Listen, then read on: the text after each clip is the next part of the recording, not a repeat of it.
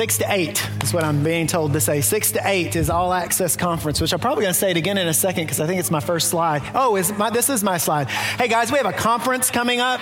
It's March 7th through 10th, and I hear that the kids are, and the teens and the youth and the kids are going to have some fun things planned during that time as well. So you need to make a plan to be there. I don't think you'll regret it, okay? Are you glad to be in the house of the Lord this morning? Yeah. It is a good day. It is a good day. If you're joining us on live stream, thank you for joining us. Hey, in conjunction to our conference, we also have this thing called the Business Collective that we are launching here at Springhouse. If you are a leader, a manager, an owner of a business, aspiring leader, would you raise your hand? Leader, owner, manager. Okay, lots of you in the room, okay? This is for you. This is for you. We would like you to sign up for this. Pastor Justin, as well as Josh McLeod, are going to team up, and they're going to be leading this business collective on this particular day. We're going to have free breakfast and giveaways. And giveaways, yes, okay, and giveaways and stuff, and yeah, it's gonna be great. Just an opportunity to connect with other business leaders and talk about how you can advance the kingdom within your business and your leadership principles. So come and be a part of that on that Saturday morning of the conference. Also, I've not actually been up the last. Well, that's not true. I just spoke long the first week, and the second week, I didn't get a chance to say this because I was out of town last week, but we are in the middle of Lent, and has anybody taken part in looking at the Lent devotional videos? Okay, good. Okay, so you found those. On our app, we are in the middle of Lent, and our kids and youth department have taken over those videos, and man, I tell you what, never negate the Holy Spirit's power to speak through the kids and through the youth. They're a minute and a half to 5 minutes long. Every day there's a video posted except for on Sunday. So go on the app and you can go back and watch them retrospectively, but you definitely want to be in that routine. I would encourage you to do that as part of your journey through Lent, okay? And then also Pastor Justin started a series on Thursday from 6 to 7 in here called Lessons from the Table. And I was actually with the youth this last week, but I watched it online and it's powerful. You want to be a part of that gathering, and you can go back and catch the last one online, but come and be a part of our midweek gathering 6 to 7 as this also prepares us for Easter, okay? Lots of opportunity there. And then of course, no better preparation than a daily active relationship with the Word of God. Springhouse Church, do we believe in the Word of God? Yeah. Do we believe that it is true? Do we believe it's alive and active? Yeah. We need to be in it daily. Daily, okay? This is our reading plan for this year. If you need this resource, it's available online or on our app as well. So we are in a series through the entire year. We are talking about His Word. We've already talked about His Word.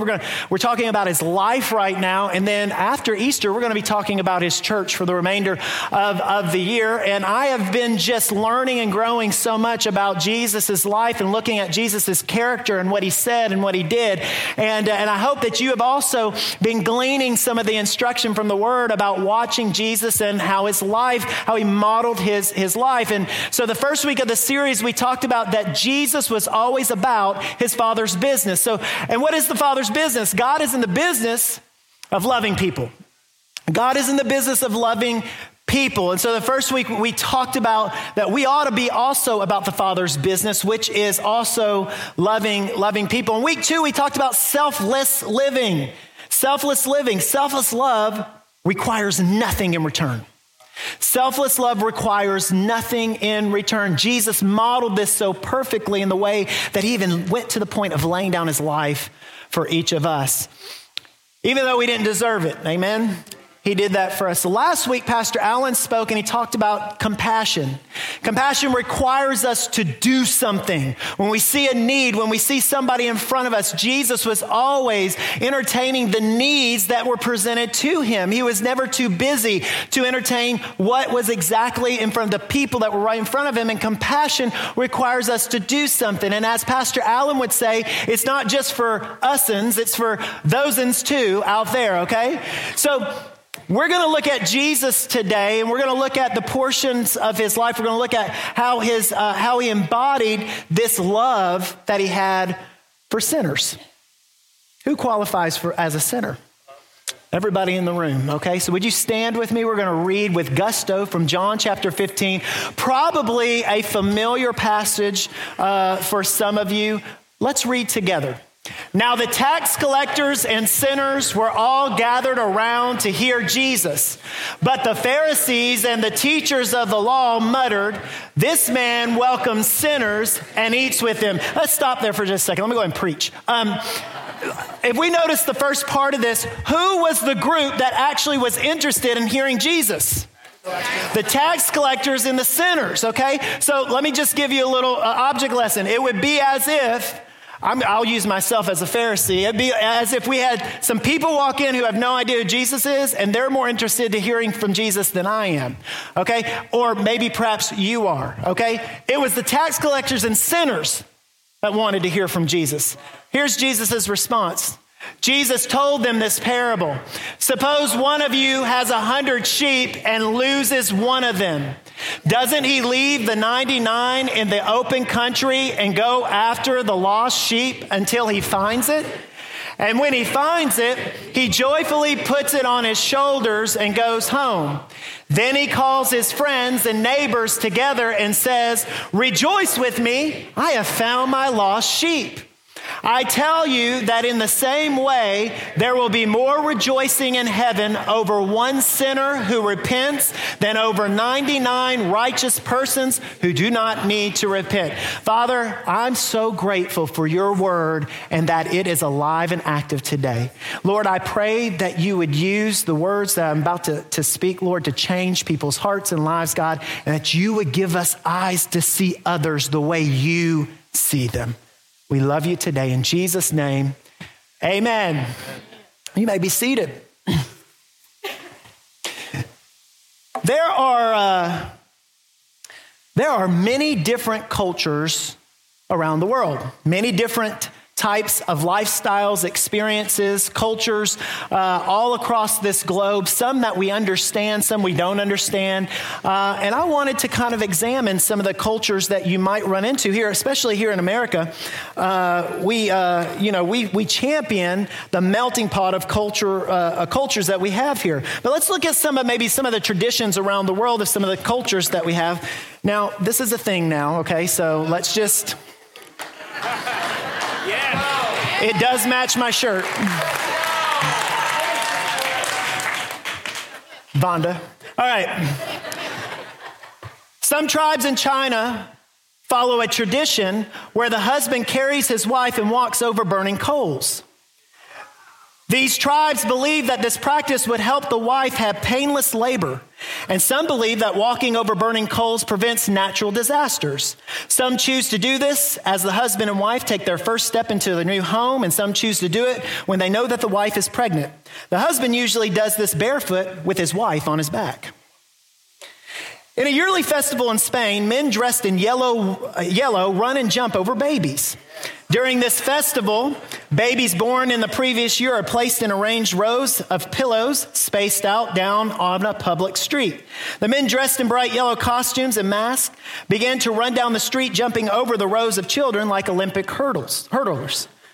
This tradition started in the early 1600s as the villagers believed that this keeps the devil away from these children. Everyone grieves differently after the loss of a loved one, but the women in Indonesia have quite a unique and severe way of dealing with grief. When they lose a loved one, the top joint of the woman's finger is amputated.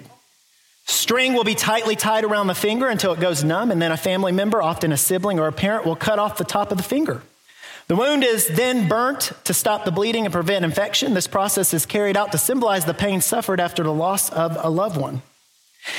In the Arab culture, greeting a friend or meeting a new person consists of 3 gentle nudges or rubs of the nose.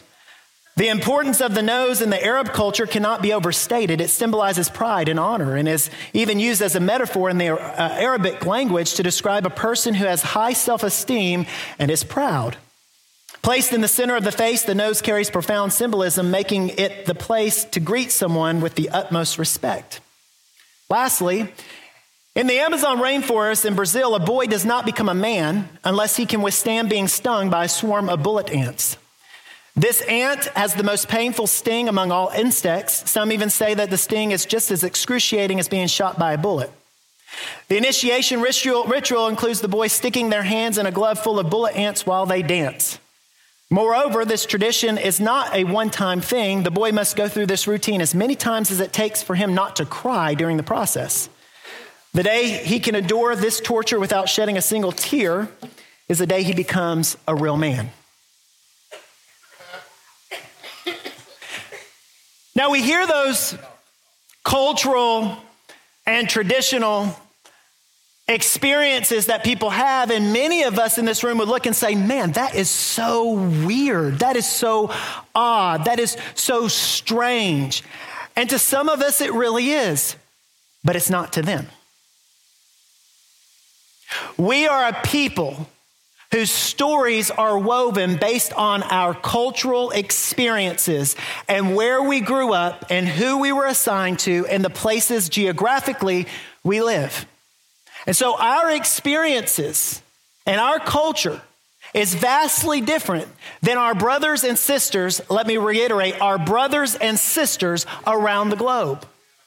And we have a very different experience, but just because we have a different experience doesn't necessarily mean that whatever they are doing is wrong.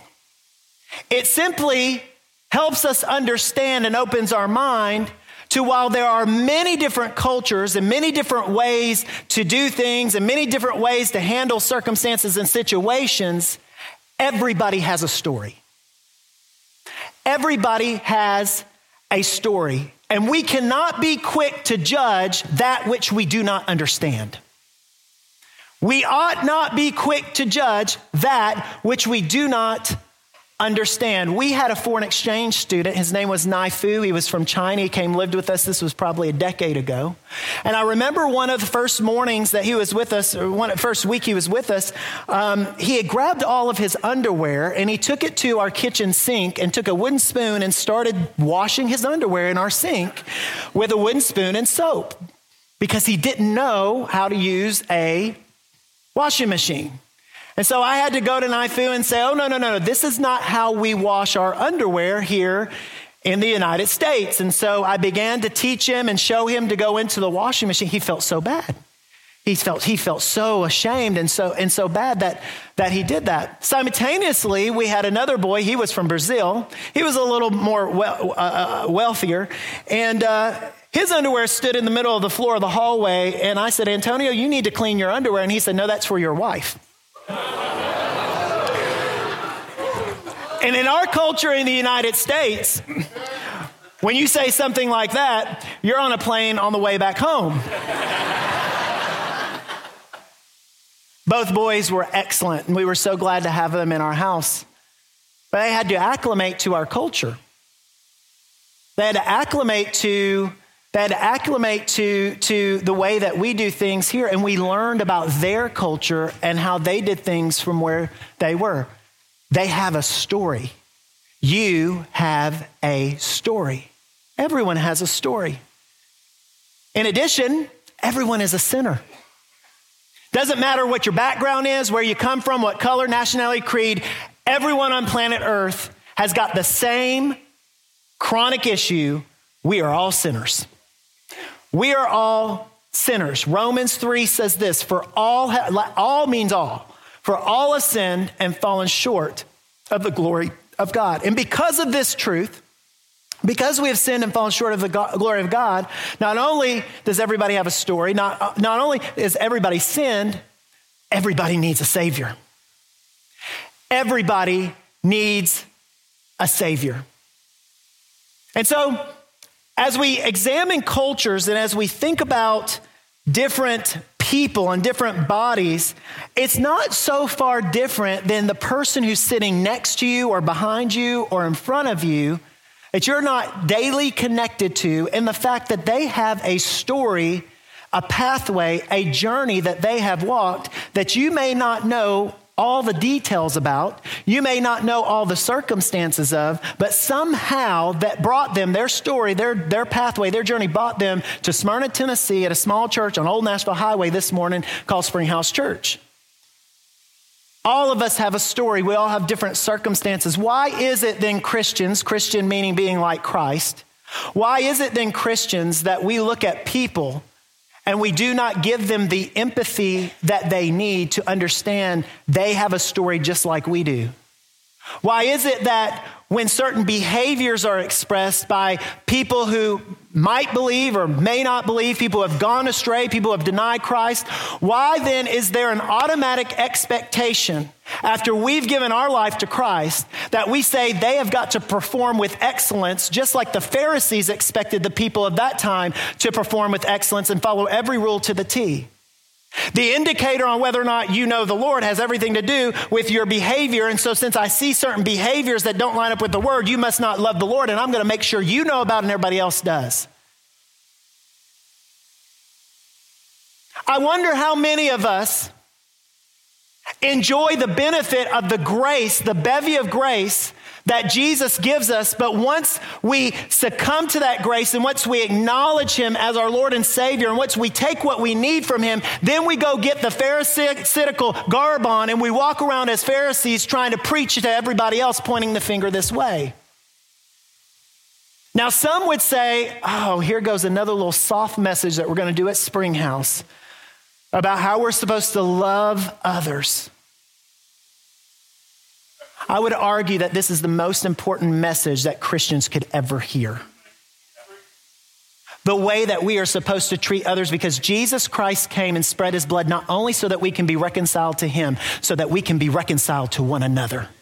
So that we can be reconciled to one another. And so there was an accusation made of Jesus, and it was this: Jesus is a friend of sinners. Now, we look at that phrase, especially on this side of salvation, this side of the story, and we look at that and say, well, that is actually a compliment. Jesus is friend of sinners. It was not used as a compliment when it was said to him. It was an accusation. Because the Pharisees saw Jesus proclaiming God, teaching about God, yet he was hanging out with those people. Can I tell you, I am one of those people.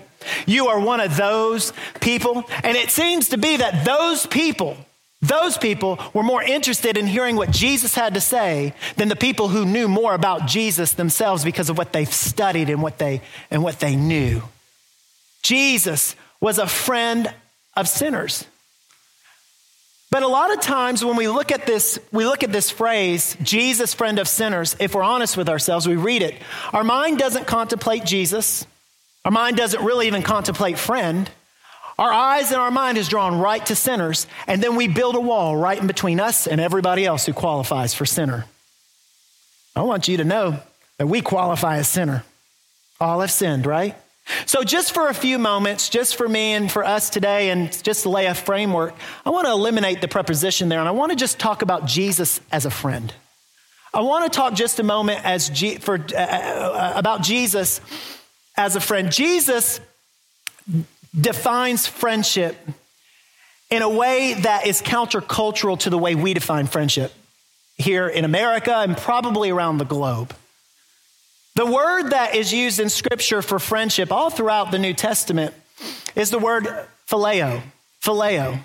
And phileo has a very special meaning when it comes to friendship. And I want to read this to you. Phileo love is shown within close friendships. This is a generous and affectionate love that seeks to make the other person happy with no expectation for the acts of kindness to be returned. Now we can stop right there. I'm your friend, and I want you to be happy, and I want to be generous to you, but I am measuring the reciprocation every day. That is not phileo love. It's not the love he's talking about. It's not really the supernatural, kingdom-minded love we're supposed to have for one another. Remember, selflessness requires nothing in return. So to continue, David and Jonathan are one of the Bible's best examples of phileo love within a friendship. In 1 Samuel 18, 1-3, it describes their friendship, and it says in part that the soul of Jonathan was knit to the soul of David. And Jonathan loved him as his own soul. Then Jonathan made a covenant or a promise with David because he loved him as his own soul. Now we don't understand this. This is kind of like me, us walking on coals with our spouses on our backs. This is countercultural that you would have a friend, a deep friendship with somebody that would be intimate enough that you would be connected by soul. But Jesus Christ came to obliterate the cultural bias and lens, the cultural definition of love and friendship and relationship. He came to obliterate that and redefine it in the way that he saw it. And if we would embrace supernaturally the way that God sees friendship and sees relationship, we would see some things happen in us that would allow us to heal from past wounds, heal from past brokenness, heal crevices in our lives in ways that you would never imagine possible. Have you ever had a friend who stepped into your life and said, I'm willing to give everything to you. I'm willing to do anything for you. I love you because of who you are, despite what you do for me, to me, or with me in return. And the truth of the matter is those friends are very, very far and few between, if you even have them. But everybody in the room longs to have one like that. Everyone in the room longs to have a relationship like that. And so let's look at some of the list of the qualities of a good friend. Let's just very basic. Okay, so I want you to think, everybody, I'm going to have you raise your hand, but I would say everybody in here has friends. And some of you would say, man, let's just pretend right now we're all friends. Okay, we're all friends, okay? Even if you don't like the person you're sitting next to right now, we're all friends, okay? Everybody's friends in this room, okay? We start on this list and we go down this road of friendship, and I want you to notice as it gets harder, the base of friendships gets lower and lower. Let's watch. The first qualification, friends should be refreshing. Friends should be refreshing. When you get into your friend's presence, man, it should be something where there's laughter, there's joy, there's a refreshing element that comes. Friends should be encouraging. Encouraging. Nothing like a friend that comes in and just spouts out discouragement to you all of the time. I think that's abuse. That's not friendship. Friends should be helpful. Oh, we just eliminated. Okay, there's 20%. Why is there 20% gone? Because all friends say, I'll be there anytime you need me. But when the rubber hits the road, doesn't always act that way. Doesn't always look that way.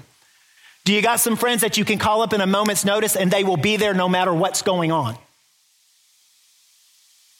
You can't be that for everybody, but you got some friends that you call up and they're there. Friends should be affectionate. Tell you what, you saw that Arab picture up there. Some of you got real queasy because of our culture. But friends should be able to be affectionate. Bible even talks about greeting each other with a holy kiss. We have so perverted affection in our culture that we dismiss the healing properties and powers in affectionate love.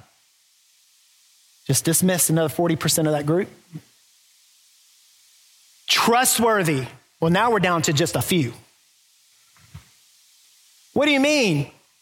Trustworthy means that if I am in relationship with you, if I'm in friendship with you and I have bared my all and I have given you all this information about what's going on inside my life, then you take that information and decide, I'm just going to go carry this on to this person that has no clue, no idea or no relationship with this person. And then the trust is severed and broken because you took the information outside of the context of the relationship. Friends should be trustworthy. I was just trying to help you. I didn't give you permission to do that. Go to the Lord. Now we're really getting low. Friends should be forgiving. You wronged me, and so I'm out of here. Until you realize how much the blood of Jesus Christ covered your own sin. How many have had a friend that really just blew it? Or maybe you were a friend that you just blew it. I mean, you just completely, and you had a friend who offered grace and forgave you despite the circumstance and the situation. Forgiveness. Few more attached with the actual verses because we're getting real slim on our pool, it looks like. Do not let any unwholesome talk come out of your mouths, but only what is helpful for building others up according to their needs. You know, I'm going to say something that's probably going to hit hard for some of you. And it's probably just because how I'm wired, but the jabs that we make at one another, the sarcastic remarks that we make at one another, the things that are actually hurtful, words are powerful. God used words to create the world. Words are powerful. And I would solicit to you just to allow the Lord to maybe minister to your mind that when you're jabbing and when the other person's laughing, you may actually be hurting them on a deep level that you don't understand because they don't know how to respond. The Bible says don't let some unwholesome talk come out of your mouth as long as you're with these people. No, don't let any unwholesome talk. Guys, there is enough in this culture that beats people down. Why do we need to do that in the church? Why do we need to do that to each other? Let's put each other up. Again, do nothing out of selfish ambition or conceit. Rather, in humility, value others above yourself. I'm putting your needs above mine. And here's the real kicker. Jesus said this, greater love has no one than this, that he laid down one's life for his friend. Went and played an escape room recently with James, actually. And we were in this spaceship or whatever. And at the end, we got to the end and it was like countdown. And I realized when we were in there, as I was putting all of it together, somebody's going to have to sacrifice their life. In order to win this, somebody has to go into where the bomb goes off and the door has to shut. And as soon as I realized that, I took the thing, I opened the door and I threw myself in the room and closed it so that he could live. Now, that sounds kind of like a pat me on the back story. But it is a picture. It is a picture of when the rubber hits the road. And there's got to be a sacrifice made for friendship. Do you have somebody in your life that's willing to, no matter what, take the key and jump in and close the door? There's no conversation. There's just, I'm going to do this. Phileo love. Phileo love. Jesus was a friend, a phileo friend to sinners, to the people with stories, to the people with the mess, to the people who did not measure up according to the Pharisees. Jesus was a friend to sinners. And if Jesus was a friend to sinners, how ought we be treating one another? Now, Jesus did not condone sin. He did not endorse sin. Jesus never participated in sin, but Jesus covered sin. Jesus covered sin so that we would have a pathway to him in relationship. Jesus covered our sin so that a dialogue and a conversation could happen. The word says, come, let us reason together. Let us discuss the matter at hand. He has not relented chasing after those who are running from him, who are confused by him, who have questions that are unanswered, who don't really know what they're doing, who are headed to destruction. He has not split the sky because there is a dying world out there that needs to know the truth of Jesus Christ. And as we discovered a few weeks ago, God's chosen instrument is people. He wants to use you to convey his love to a dying world. And so I think of people in Scripture, Jesus going up and seeing Zacchaeus in the tree. Zacchaeus who stole money, who probably had lots of insecurities inside him. And Jesus says, I've got to come to your house today. I think of Mary Magdalene, who appeared at dinner when Jesus is reclining at the table and pours out expensive perfume all over Jesus' feet because Jesus was compassionate and allowed her to have a story that was of brokenness, and he was offering the opportunity for healing. Nobody at the table understood that. You know what they saw? You're spending and wasting expensive perfume. I think of the woman who was caught in the middle of adultery. Everybody with a stone, not one person taking a moment to find out what the circumstance is or what the story behind it. All we see is the sin and we're ready to cast the stone. Is that how we're living our lives, church, today? Because it's not how Jesus rolled. It's not how Jesus operated when he found other people going through things. Jesus always made time and made room and made space to just be. So what I want you to understand today is when we cross people who are mixed up in all sorts of mess, I want you to understand that you have a story, a journey too. You have a journey as well. And everybody is walking this journey out. Empathy is the ability to understand and be sensitive to the experiences of somebody else. Now, you might not know the details of somebody else's story, but you know that they've got a story. And you can empathize that everyone has a story, everyone is a sinner, and everyone needs a savior. Just like you needed a savior. In my life, guys, my life was not radically changed because I was messing up on the side of the road. I was doing X, Y, and Z, and somebody just put a big flashlight on my life and had a stone ready to say, you're messing up. You need to get your life together. Look what's going on. Pay attention, Kevin. Wake up. You need to get it together. Love changed my life. Love changed my life. And for some reason, guys, we tend to get in this thing that we see God's amazing grace and his love. The word talks about his banner over me, his love, right? And so we see this amazing love that he has placed in our life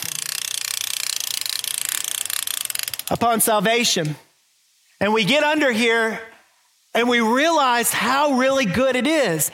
And we initially really realize it because when you're out in the world, and some of you have these types of testimonies and stories, when you're out in the world and you recognize what God has saved you from, and you recognize all of the pain and depression and defeat and all of the destruction you're headed toward, and you realize now that you have life, when we get over here, it is eye-opening. It is Marshall up there saying, my life is made new. My life is made new. And you revel and you are so excited to be under the banner of his love because he has changed your life from the inside out. Justin, come on up here. James, come up here. John, come up here, please.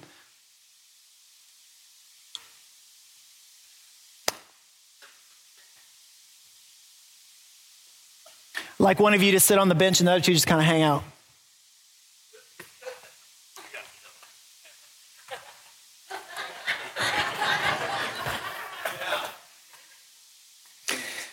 So what happens here is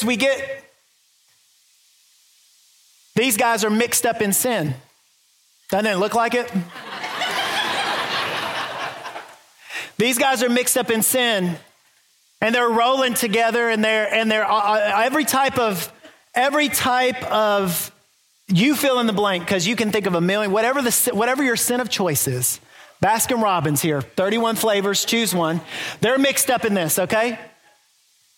But the thing I want you to understand is while they're mixed up in this sin, John has his own story. He may have ended up in the same place, but he has his own story. Justin may have ended up in the same place, but he has his own story. James may have ended up in the same place, but they all have their own story that the Lord wants to redeem. It's interesting how sin will bring us to the similar place, the similar hole of destruction, won't it? And so all of a sudden, let's say John, he goes to some revival, right? And John all of a sudden is introduced to Jesus and everything has changed in his life. He is now living under the banner of God's love. The word tells us in the book of Psalms that the boundary lines of my life have fallen in pleasant places. And now for John, it has fallen for him in pleasant places. He is so excited about this new life, this abundant life that he has that is so far in contrast to the life he was living over here. So John gets saved. John is over here under the banner of God's love, and he is now confronted with the people that are living the lifestyle that he used to live. Now, what so many of us do is we grab such a hold of God's love here, and we stay right here, and we look, and we shout, and we say, get your life together. Fix your problems. Good job, buddy. Yeah, you don't have to yell. It's fine. Yeah. And we put everything at arm's length, because we're not going to abandon this. It's like, no, this is banner of God's love. I'm here. I am stable. I'm secure. I don't want anything to do. I don't want anything. It's good that you don't want anything to do with that. Right. But the problem is, John, is not only are you responsible for the Lord moving in your life and changing your life, but he has commissioned you to go out into the world and spread his love and his gospel. You see, it continues to give. It's not a selfish love. It is a selfless love that you have to give, because now you've been overcome by the blood of the Lamb and the word of your testimony. And so if you're staying here, they're over there dying. Yeah. And you know they're dying because you used to be dying with them. Right. I have no idea. I've got my sin stuff is over here. I've got my own stuff. So I've got a group of people I'm ministering to over here, because I can relate. I can empathize with the story that's happening over here, but you can empathize with their story because you walk those paths. It will be so interesting, because when you open your eyes, the Lord, all of a sudden, all the people that you're walking with inside, they're just right there. All the access to all the stuff that you used to be a part, right there, so easy for you to grab. Why do you think that is? It's because the Holy Spirit wants to use you as an agent of his grace. And so what we do, well, now we have two choices. You can step out of the banner of love and say, well, that was good for a minute. And you can sit right back down and welcome home. Dive right back into that lifestyle. And guys, a lot of people do that. A lot of people do that. They get sidetracked and they get right back into their lifestyle. Or, come back over here. You can understand that God has given you the ability to be covered under his love. And you go and you sit. Now, there's a difference here, buddy. There's a difference here. You're covered and you're hanging out here. And Justin has a story. And your job isn't to beat him to death with all of your new life and all of your new living and all this stuff. Our job is to sit down and empathize with Justin. Now, here's the thing. Justin was your best friend. And so Justin's not very happy that you're coming back around with this. Right. And so he pushes you off the bench. And he hurts you. Yeah. Guess what your response is? Go right back to the bench and sit down. Justin talks bad about you. Says all types of hurtful things about you. Spreads your business that you told him that he wasn't supposed to know. Pushes you off the bench and scars you again. Guess why that doesn't bother you? Because the Lord is taking care of all of your wounds and all of the things, and all of that pride that was in there is all going down, and he's redeeming all of that. So guess what? You're limping and you're scarred up, and guess what? You come right back here and you sit down. Once more, Justin isn't taking it, so he just knocks you out, just completely knocks you out, right? And John, you continue to get up, but it's not in your own strength. Because greater is he who is in you than he is in the world. And God has given you a supernatural strength by the Holy Spirit to get up and keep coming back. And eventually, Justin doesn't have any more in him to dish out to you, where he eventually begins to break and concede. And the concession, the reason he's conceding is, why would you be so kind to keep coming back and enduring the abuse I'm giving you after years? Listen to me, people. Sometimes you have to walk with people for years while they're walking through their sin and their mess and their muck and their mire. You keep showing up. You keep sitting down because it's a part of their story. And so the Holy Spirit starts to get involved here, and Justin starts to break because you did not give up on him. And all of a sudden, you are the agent that he uses to hand a gift of salvation over to Justin. All of a sudden, Justin now has the gift of salvation, and he too is now covered. And now you can walk to the banner of his love together. And you can be healed. Now, James is going to hell. I'm kidding. But look at this power. Now you got two brothers in the same situation, been set free. And this guy's over here, and he's been the big thug of them all. He's actually started the whole mess over here. He's got the big guns. And guys, you come over and sit down, James. You come over and you start to get around him. And guys, it might take years. But my experience has been that the Holy Spirit's contagious. Jesus is contagious. And so you start getting enough of the people, the Lord starts moving in their life, all of a sudden exponentially things start to change around that group, because nobody, whether they're in sin or not, wants to be isolated and alone. It will drive you to the pit of sin, but when you see that there is a gift of salvation out there, that there is something better that is attractive, you'll jump on board, and then they begin to offer him, and they bring him over here also into the banner of his love. And then there's freedom. There's freedom, right? Thank you guys so much.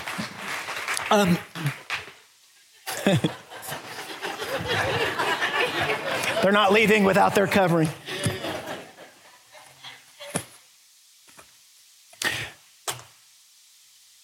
Jesus said that when the owner of the sheep found the lost one, he didn't yell at the sheep. He didn't kick the sheep. He didn't slaughter the sheep because you messed up. He joyfully picked it up on its shoulders. He picked it up and put it on his shoulders because he says, you don't have the strength to come home alone. You need my strength in order to make it home. And after carrying the burden for the sheep, the first thing out of the mouth when the sheep comes back into the fold isn't, let me tell you what this sheep did. Let me tell you what this sheep got into. Let me just expose everything that's been going on. No, he says, rejoice with me. I have found my lost sheep. Rejoice with me, because that which was lost has now been found. Has now been found. Guys, we learn, Cole, come on up. We learn over in Romans 2 this: God's kindness is intended to lead us to repentance. It is his kindness that's intended to lead us to repentance. Notice there, it's God's kindness. If Jesus was being kind to all of these people in order to get them to a place of repentance, what type of tools do we think we're using on the people that we see who have gone astray? We have to exercise the power of empathy, understanding that we are not the one doing the transformation or the work. It is Christ Jesus himself. He is the one who changes lives. He uses us as willing vessels to go out into the world and guess what? Be under the blood of the Lamb and the word of our testimony, our story. Marshall, you have a story. God is going to use that story to advance the kingdom. There are people who have been down the dark roads that you've gone in, people you've hung out with, people you've rubbed elbows with, people you've probably drank with, buddy, people that you just sat with in a pit. And guess what? They're looking at you like, let me see if this is really real. But guess what? You have love is exuding out of your life right now. Joy is exuding out of your life. The gifts of the Spirit, the fruit of the Spirit is exuding out of your life, and it is attractive. And it is attractive. And so you keep getting back there and you go to that bench every single time. You just sit there. Let them push you off. Let them talk bad about you. Guys, that's called suffering for Christ. Just so you know. When people push back, when people say our lives are not supposed to necessarily just be cushy lives where we're just all about how we can build wealth for ourselves. We are supposed to be used as vessels to minister and show Christ to a dying world. That's why we're here. That's why this message is so stinking important.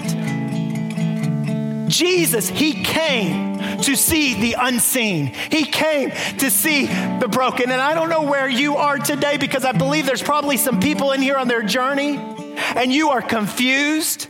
You have questions that have gone unanswered. You have prayed and prayed and prayed, and it seems like God is distant. And in all of those places and in all of those things, you keep coming back and you don't necessarily know why you're coming back, but the reason you're coming back is because he has always rendered kindness. He has always been kind in all of those situations. And so I asked Cole to do this song so that we can recollect and remember that we too have a story. And God is a significant part of our story in how he responded to us. Cole, go ahead.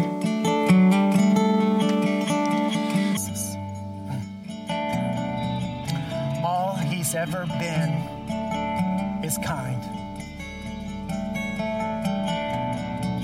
Cross-culturally, across all experiences, circumstances, and stories, God renders kindness. What's the goal? So that we would turn away from the destruction of this world and receive an abundant love that we can't even comprehend. You have a story, and that story doesn't just belong to you. God comes in, redeems your story, and he uses it for a dying world. So I don't know if you've gone astray or that you know somebody who's gone astray, or maybe you're working with people that have no clue. But I encourage you, keep sitting back down at the bench. Keep going back to the mat. You're not supposed to do that with everyone. Who's the Lord put in your path? I don't know who he's put in my path. Ask him. Ask the Lord, Lord, who have you put in my path? And to begin to exercise that phileo love we talked about. This joy, unexplainable. And lastly, I would say, if you have a friend, we tend to be harsh to the people we're closest with because we expect them to give us a margin of grace. But if you have a friend in your life who is phileo, some of you do, thank the Lord. Express to them what it means to you. Allow that to continue to be. And if you don't have that type of friend, start being that type of friend to someone. And watch the Lord do exponential things with it. Would you stand with me? I'm going to give you a blessing this morning.